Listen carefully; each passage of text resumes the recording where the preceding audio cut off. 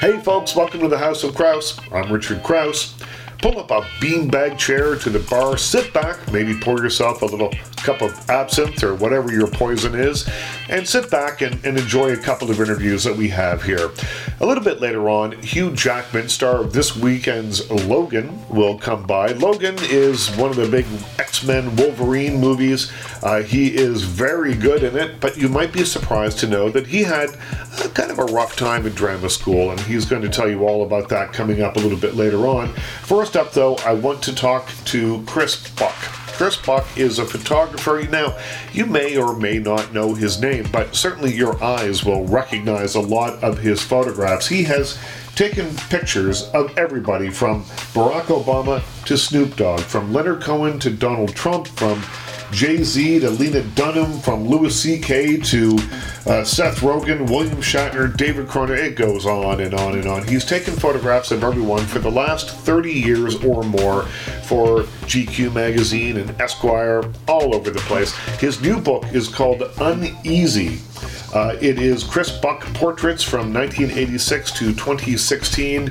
It is a behemoth, a beautiful coffee table book with 338 photographs in it. I didn't count them. I was too busy drinking in the beauty of them all. He has a way of really connecting with his subjects and then presenting portraits unlike you've ever seen before of the people he's taking photographs of. And he's going to tell you how he does that in this next interview. So sit back, enjoy, maybe learn a thing or two about how to take selfies, how to take photographs, and listen as he talks about everyone from James Gandolfini to Barack Obama. Here's Chris Buck.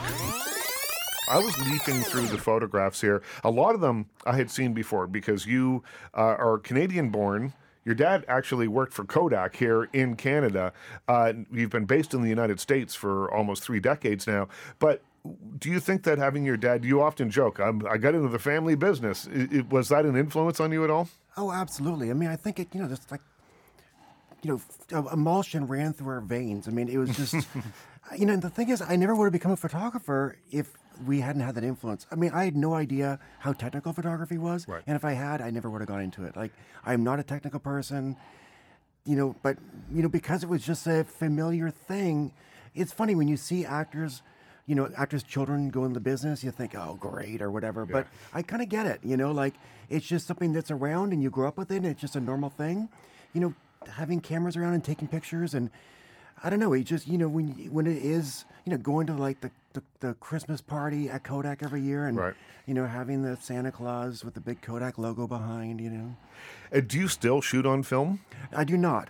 So basically it was a thing where the convenience of digital was so overwhelming, and my clients were always like, we love film, just not on this job.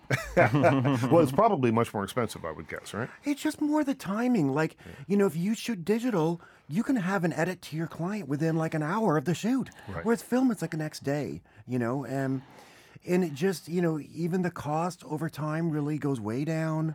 I mean, for me, it was really, there was multiple factors that led me into it. One was, I'm in my early 50s. For me to be shooting film feels like the old guy, can't let it go. Right. And do you think that studying at Ryerson, because when you were studying at Ryerson, I think that the idea was, this would have been in the 80s, right? Like sort of 88, 89, probably around there somewhere? More the mid-80s. Yeah. Mid-80s. And I had friends that were studying photography, and you were sort of being pushed into doing like corporate photography or, art house photography. I don't even know what to call it, like landscapes and things that you could sell in galleries probably. Portraiture of the kind that you were doing was kind of looked down on a little bit, and you had a teacher that pulled you aside. You had taken a picture of John Cale, which is in the book. It's the first photograph in the book here. Legendary John Cale. And he said, why do you want to do this? Why do you want to take pictures of these people? Yeah, and at the time I just kind of shrugged and made a joke. But I think over time I've realized that, as a young teenager, I wasn't getting the acceptance of my peers the way I wanted. I mean, I thought I was pretty awesome, but my peers told me I was wrong. And so I think I looked to the outside world, to the larger world, and connected to almost anyone who was famous and kind of in the magazines. I felt a connection to, and I connected to that world. And in a weird way, that became the kind of macro version of the popular crowd. And by doing the photographs of them eventually, later, I think it was a way for me to interact with them, but with the coverage of having a camera between us, it's sort of a strange relationship. And one I've kind of kept up with the book, like I don't ingratiate myself with the subjects. I really feel like I am separate, and I'm there, as a kind of, I don't know, kind of critic for lack of a better word. Or a documentarian or something. Well, but there's some attitude behind it. Like I'm there to do my thing, and they are going to have to suffer the consequences. And in some cases, there's a lot of stories here, like your famous picture of Barack Obama. A couple of things happened. You shot it in the White House, and he was chewing gum. So you had to tell the President of the United States, hey, get rid of that gum. I said, sir, are you chewing gum? And he's like, oh, no, don't worry, I'll take care of it. I said, well, if I catch you again, I'll be talking to you about it. And then there was a pose that you wanted him to do. Sure. And he said, I don't do that. And you took the picture anyway. Yes. And so, and that seems to be kind of a recurring theme in the stories that are in the back of your book here. There are a lot of photographs that you've taken with subjects who are either super famous or super powerful, like Barack Obama, who have a very specific sort of idea about how they want to be portrayed. There's a great story about Johnny Rotten here. There's a fantastic photograph of him that doesn't look like too many other photographs of him because he usually does this sort of bulging eyes kind of thing. And you said, Johnny, can we lose that? Can we lose the bulging eyes? And he said, no, it's what I do, man. No, or something what like he that. said was, I'm not doing it. Yeah, right. That's right. And so the story is everything you asked him not to do, he said, well, I'm not doing that anyway. It was so bizarre. It was like he had this complex from being manipulated by Malcolm McLaren. Like, and I knew a lot about him, so I was kind of shocked to see how, like, whenever I asked him to do something, he'd sort of do it, but say, I'm not, I'm doing it already, or, because he didn't like to feel like people were controlling him. It was fascinating. I mean, he was actually very generous. He had to kind of get there on his own. And the photograph is amazing. Thank you. The photograph is I've met him a couple of times, and he's actually a really sweet guy. Yeah. But there's a layer of there's a crust on him that I think you have to chip away through, and you have to earn his trust, I think, before you get a photograph like that. Thank you. Let's talk about, quickly, some other ones. We'll get to everybody else in a minute here, but talk about Leonard Cohen a little bit. Leonard Cohen, you say, was your favorite photo shoot ever.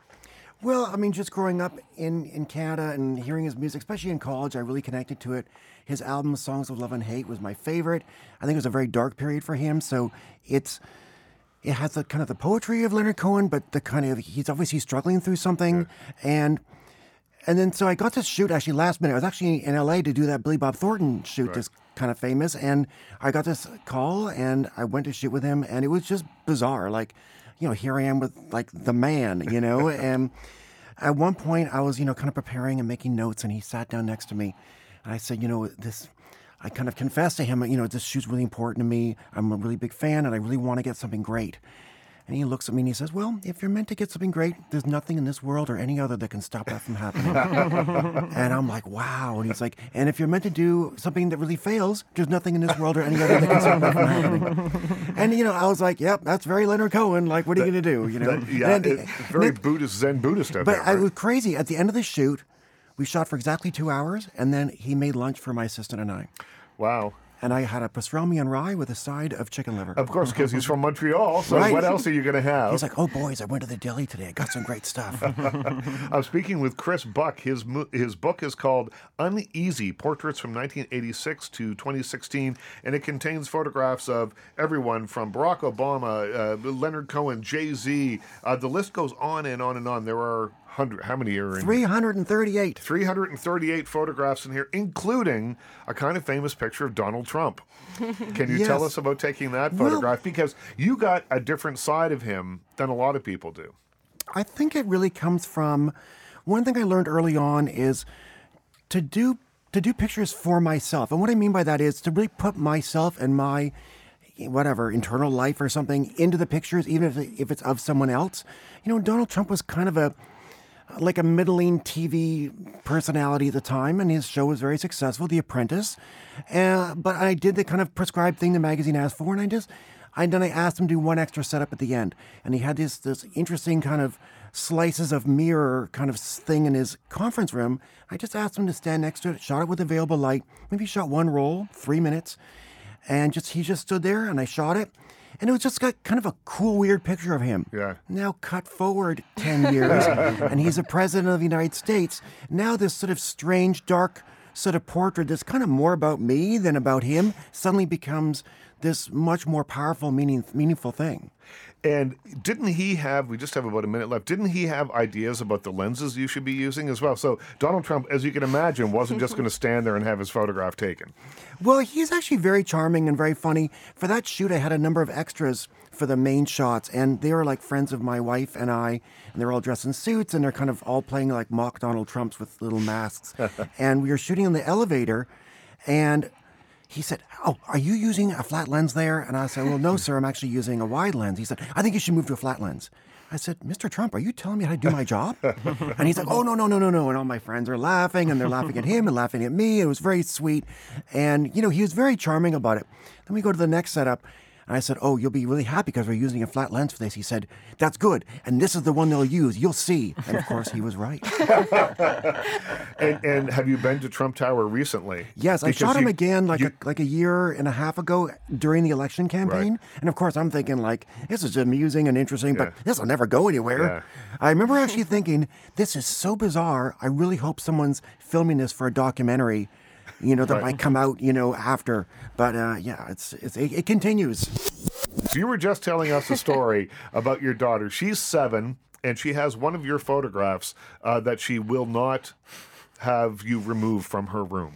Well, I just had this group show, or I was in a group show, and the picture was of Donald Trump with the mirror, the multiple mirrors, and I brought the thing home. It was all framed and everything, and I just put it on her dresser, just leaning against the wall, just for fun, and then my wife comes in and she's like, "This is temporary, right?" And I'm like, yeah, fine. So the next day when my daughter was at school, I took it out and put it back in my office. And then when my daughter came home, she was with her babysitter, and she went to show her the picture, and it was gone. And she said, "Daddy, where's my picture?" So I put it back on her dresser, and that's where it lives. But does she know who he is? Of course. I mean, she's old enough. She knows what's going on. She also knows, as a Canadian, of course, I'm obsessed with American politics. Right. So she knows all about that stuff. She knows lots of presidents, and she knows I photographed Obama, and she asked me questions about him. When Trump was elected, a lot of our friends were very surprised and upset, and some of their kids were, and we really worked hard to make our daughter feel safe and feel like everything's going to be fine. And so her take on Trump is she's kind of vaguely amused by him. I think she just kind of knows he's part of the zeitgeist. Right. So I think it's sort of a connection of the culture with her daddy, and it just all comes together. And I think she kind of thinks it's funny just to have that picture there, and it's all good. One of your books, your previous book to this, had photographs of people that weren't really in the photographs. No, they were in the photographs, but hidden somehow. But they were not visible. They're hiding. Yeah. And so is the James Gandolfini in that book? Because there's a great photograph of him here.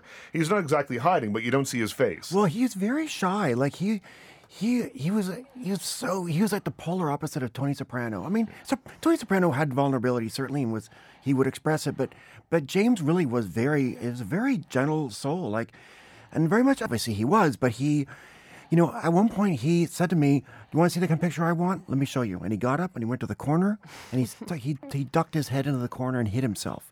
And I was like, fascinating, you know?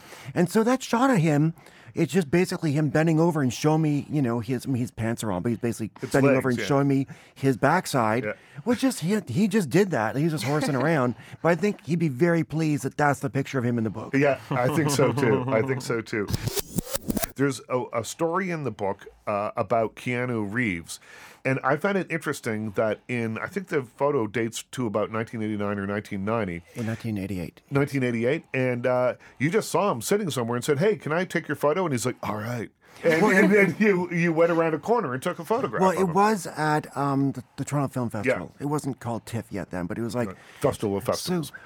So it was there, and he was actually doing an interview, and someone said, "That's Keanu Reeves." And I'm like, "Who's that?" He's like, "Oh, he's in River's Edge." I'm like, "Well, River's Edge is a super cool movie."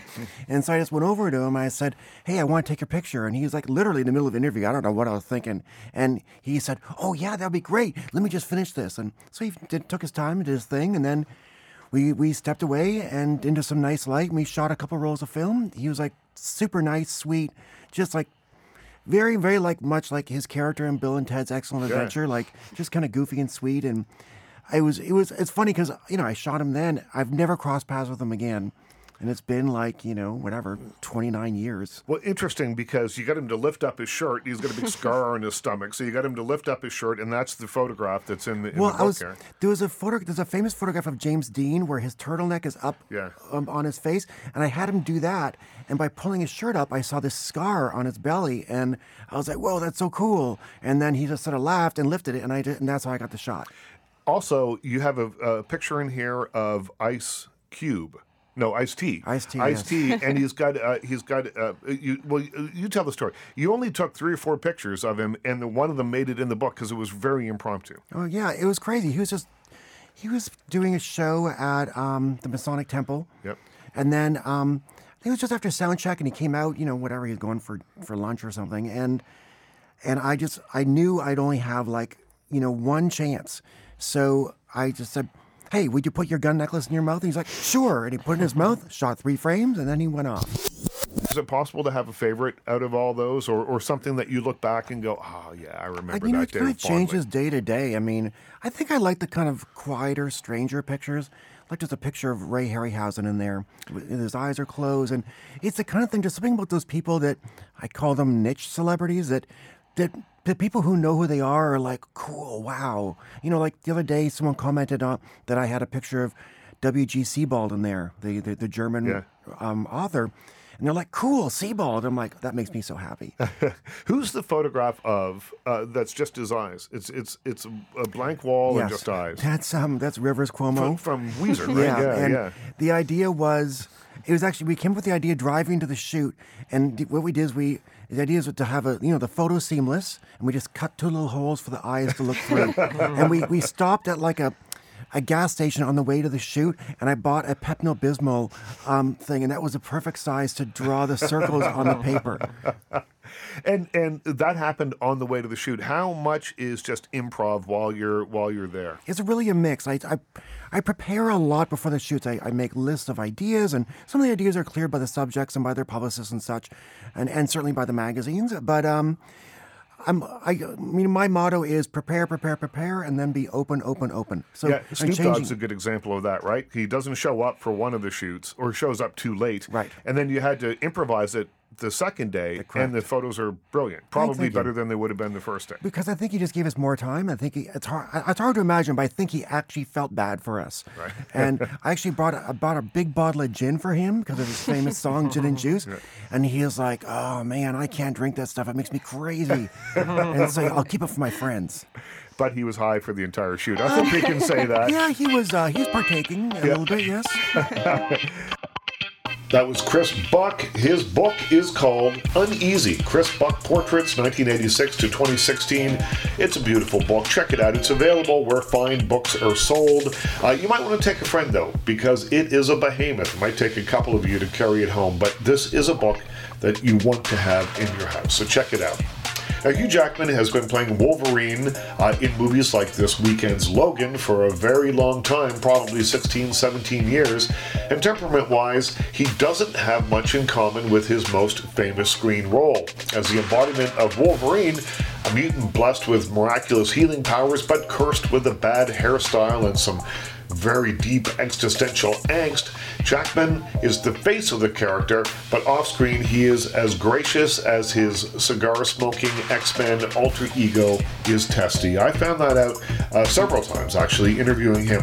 But this interview comes from a few years ago, but I thought it was a really fascinating look at a guy who is working on a very high level. His performance in Logan is confident, it's powerful, but in drama school, he wasn't that guy.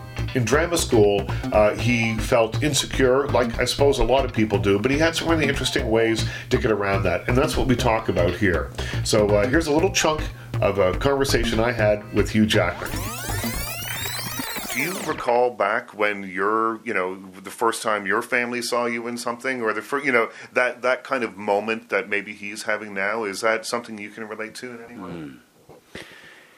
Yeah, I do. Probably the first time I did something my entire family came to was when I was in London doing Oklahoma at the National Theatre, and probably for me at that point, my dreams as a acting student were weirdly around the Royal Shakespeare Company, the National, the English. I held the English standard up to be the pinnacle. And when I was at the National Theatre, I was like, wow, that's my dream. I haven't really worked anything else out. It wasn't so much Hollywood. So when my whole family were there, that was very, very special for me. Yeah, no, absolutely. Yeah. I know I've certainly had, career disappointments, things. You might have had a movie that you loved that maybe didn't perform, whatever. Like totally. That kind of thing. And you have to sit back, and there's got to be a moment of self-reflection when you go, why did I love it so much and nobody else does, or it didn't get the reaction I thought it would get? And you either choose to move forward or you become that guy that we meet at the beginning of the movie. Yes. Yeah. For me, I had, it was a bit of an accident, but I did a show called The Boy from Oz, and Peter Allen. Now, I'd been offered it 4 years before and had turned it down because I'd made this choice, this strategy to get into film, right? Which is what I was always an actor and had somehow got into musicals. Anyway, when I saw the show, I knew it was going to be great, by the way. When I saw the show, it was as I knew, and I felt sick in the stomach because I was like, you didn't follow your gut instinct. You thought you were doing the right thing, and it was really a difficult night for me, and it stayed with me. When they asked me, I think it was 3 or 4 years later, I said yes. I hadn't even told my agent about it. I said, yes, I'm in. And then we opened. We got really bad reviews. I mean, we were killed. We got killed.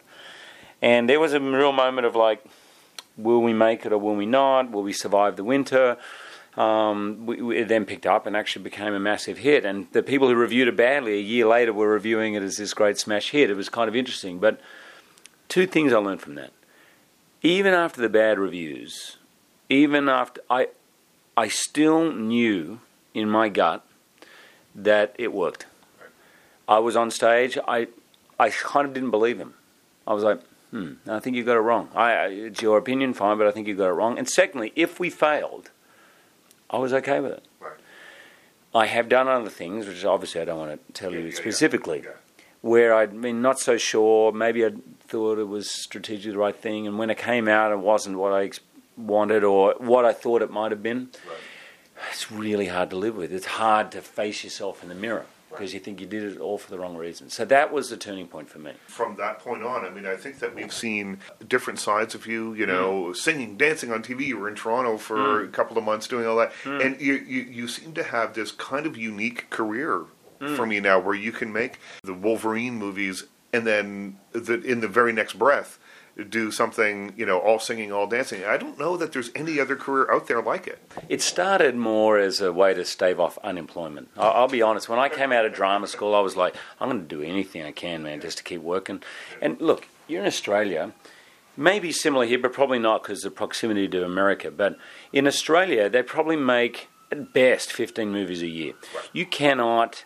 If you do 2 a year, you're like the biggest working actor in Australia. Right. And the budgets are probably small. Of course, there's no living to be made, really. You cannot say, I'm going to be a film actor. I'm not doing TV. I'm not going to do theatre or this or that. You've got to do everything. Right. And that's... So I had a facility to do a number of different things. So I just kept working at all of them as a way to kind of spread the chances of unemployment, So... it sort of fell into a strength. I didn't really mean it to be that, except that I found a drama school. I was happy and loved that eclecticism and the ability, like in drama school you do Shakespeare to movement to circus skills to singing all in one morning. Yeah. And I know a lot of people hated it, and I reveled in it. I loved it. So that's sort of, it's weird how it's evolved, Have you always been someone who's just jumped in and said, you know what, if I'm going to do this, I'm going to be the guy that does, I'm going to be I've always been the jump-in first guy. Yeah. There's a number of reasons why. My dad taught me an amazing work ethic. He never took one day off in his life. Now, he had 5 kids he was bringing up on his own. So, if anyone deserved a day off, it was my old man. He never did. He just had that, just keep going, working, work hard. I mean, old school. Like, if you got a headache, there was no, take a headache tablet. It's like, well, why have you got a headache? Go to bed early. It's whatever. So I learned that from him. Also, I think as a kid, being the youngest, you're terrified of missing out on things. Like your whole life feels like I'm not allowed to do that. While my brothers are doing for another 2 years, which is an eternity. So I always wanted to do stuff and not be left out. And I was quite a fearful kid, which I hated. I was scared of the dark. I was scared of heights. There was a period of time my mum had left. I was always the first one home. I would not even go into the house until someone else came home. So I would sit out on the stoop, right? And I hated it. So I've always had this fear. And if, like a drama school, it's a weird thing to think back now, but it's a pressure kind of situation. People get kicked out of drama school. You're constantly being judged how you're doing. Are you progressing? Are you not? And how you look, I guess, and all that stuff, right? That, not so much. Not a drama school. Not a mine, anyway. But you were constantly being judged. So there were almost every day, all right, let's get up and do this monologue, sing this song, do it in front of everybody. I noticed I was always first. I never wanted to sit there waiting for... And I would see some people, they were like, don't pick me first, don't put my... I want to see 5, 6 other people. And I'm not saying that out of courage. It was more like, I hate this feeling of being fucking... I'm getting up. I'm just going to get up and I'm going to do it. And so I remember one of the girls in class said to me, after about a year and a half, I remember Jeanette, she said, you always get up first. Like, why don't you let other people get up? I says, anyone can get up. I said, if you want to get up, you put your hand up. I got no problem. I says, but I'm not going to wait 5 seconds. I said, because I just want to do stuff. So, and I remember hanging back for a little while. I was like, all right. So I'd wait 5 seconds. I'd count to 5 in my head. All right, I'm up. That's it. It was too uncomfortable to sit stewing over that. So anyway, I don't think I've told anyone else that. It's interesting. When I started acting, I was the dunce of the class. I went to 2 drama schools. I did one for a year. I was way too perky. And hey, everyone else had beaten leather jackets, was smoking in every break, seemed to be way more tortured. They carried their demons on their face, and I seemed way too... I just didn't fit in, and every time I did something in class, I could see the teachers rolling their eyes. I wasn't sure what it was, but I was not cutting it. And it was a very lonely feeling, and kind of best thing that could have happened to me, because, have you seen the Brady Six? Yeah. All right. I watched that the other day, and it really gave me an insight. It's almost like I still feel like I'm 191st pick in the draft. Yeah. Probably from that beginning of drama school, that feeling of it. And the way it turned around was I finally stopped caring about what the teachers thought. So I've never forgotten that. But there's always that feeling of like, okay, I got to work harder than everyone else. It's not like I'm not born Philip Seymour Hoffman. I've got to just work harder. So I'm prepared to do it. That's Hugh Jackman talking about being an insecure young actor. When you see him in Logan, you'll know that he developed into a confident actor working at the top of his game. So interesting for him to have a look back. My thanks to you for coming by. My thanks to Chris Buck, Hugh Jackman. Be sure to come by every single Monday. We put a new show up every single week. You never know who's going to stop by. It might be one of your favorite people. So come on back and visit us as often as you like. You're always welcome.